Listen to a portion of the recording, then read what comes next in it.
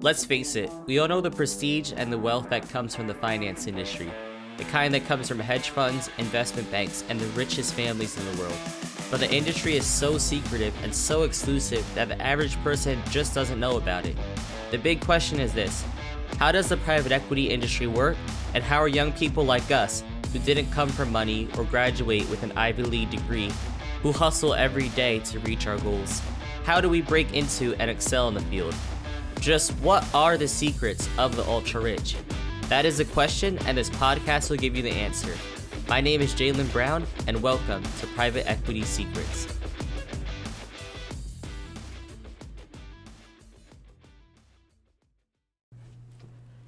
A lot of confusion out there in the capital raising space really has to do with how you file and legally raise capital. It's a very confusing topic because there's not really a book that answers this question very simply, and there isn't a college course that'll teach you this unless you go for a law degree, specifically with securities law. And information online is out there and you can find it, but sifting through all the garbage and just wrong information can be pretty hard. So today I'm going to be telling you very simply what the best way to raise capital are for beginners, and it's the pros and cons for both of them.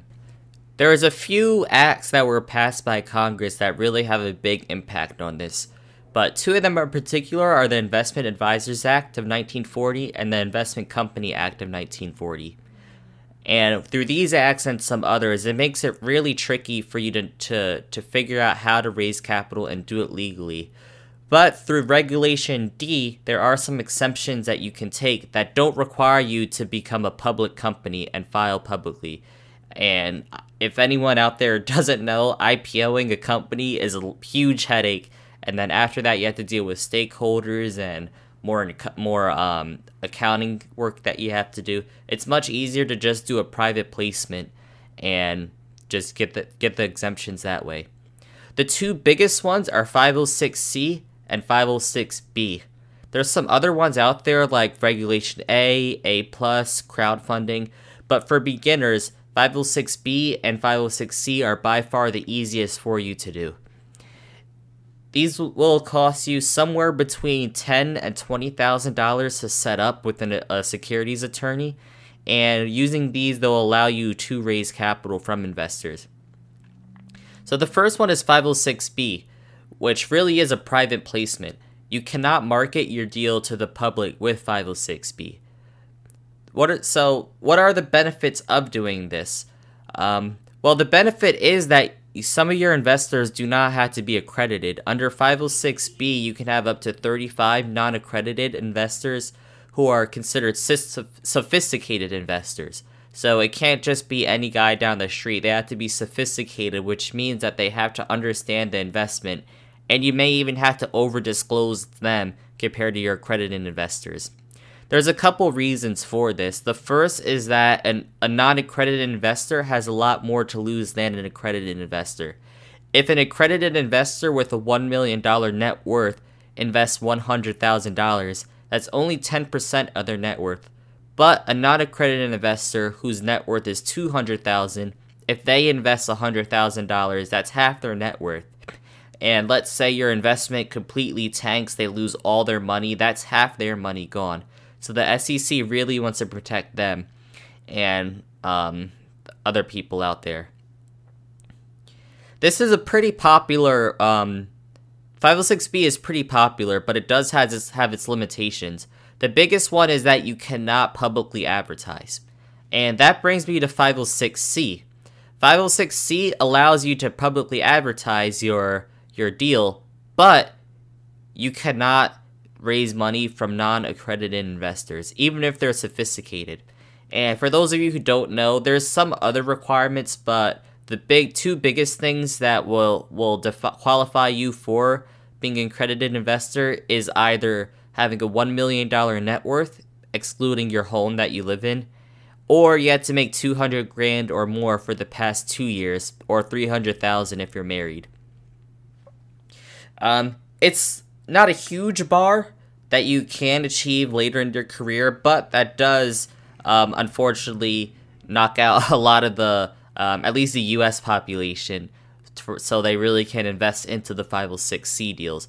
But the benefit of 506c is that you can advertise and market your deal, and you don't have to have any sort of relationship with them beforehand. Another limitation with 506b is that you have to have a prior relationship with all of your investors, which means that you have to sit down with them, you have to talk to them, you have to understand that they're accredited or sophisticated investors. And you can't just beat someone the next day having them invest. Well, with 506c, you could do that. The other drawback to 506c is that you have to verify that your investors are accredited. So you can't really just think someone's accredited. They say they are. You have to actually get a letter from their accountant or some sort of personal financial statement from them and verify that they're accredited. This is not a thing with 506b. With 506b, they could just say, I'm accredited, and as long as you reasonably believe that they are, then you don't have to do any additional work to verify them. So it really is up to you. I think it's much better to do 506c because for some of the reasons I outlined earlier. Number one, it's much less risk to the investors.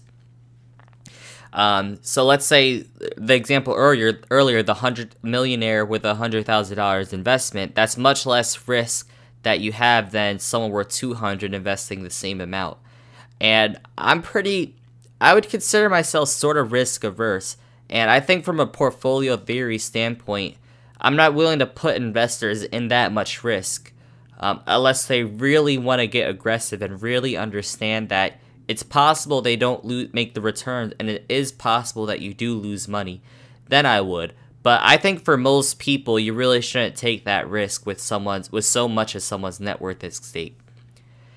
Also, just the fact that you could publicly advertise. You don't have to worry 5-10 years down the line when your investment is finishing and maybe it doesn't pay off. You don't have to worry about them going to the SEC and complaining, and then the SEC digging up that you actually didn't have a prior relationship with them beforehand. With 506b, that's an issue, but with under 506c, it's not an issue. And those are pretty much my thoughts. They both had their pros and cons. There's good reasons for both of them. Just one last final thought for me is that if you are planning to do the 506b, you have to have it in your process to get that pre-existing relationship with as many people as possible.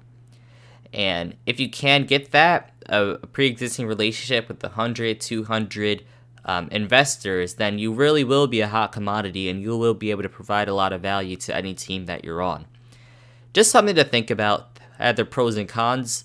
Definitely speak with your attorney and double check everything that I said and make sure that under your state's guidelines that there aren't any additional regulations you have to follow. Yeah, those are my thoughts, and best of luck. Let's raise some money and do some deals. Take care. Thanks for listening to Private Equity Secrets. If you love this episode, then please take a screenshot on your phone and post it to your favorite social media platform. Be sure to tag me in it and let me know exactly why you like this episode and what you want to hear about in the future. This helps me grow and to know exactly what content to create for you later. See you in the next one.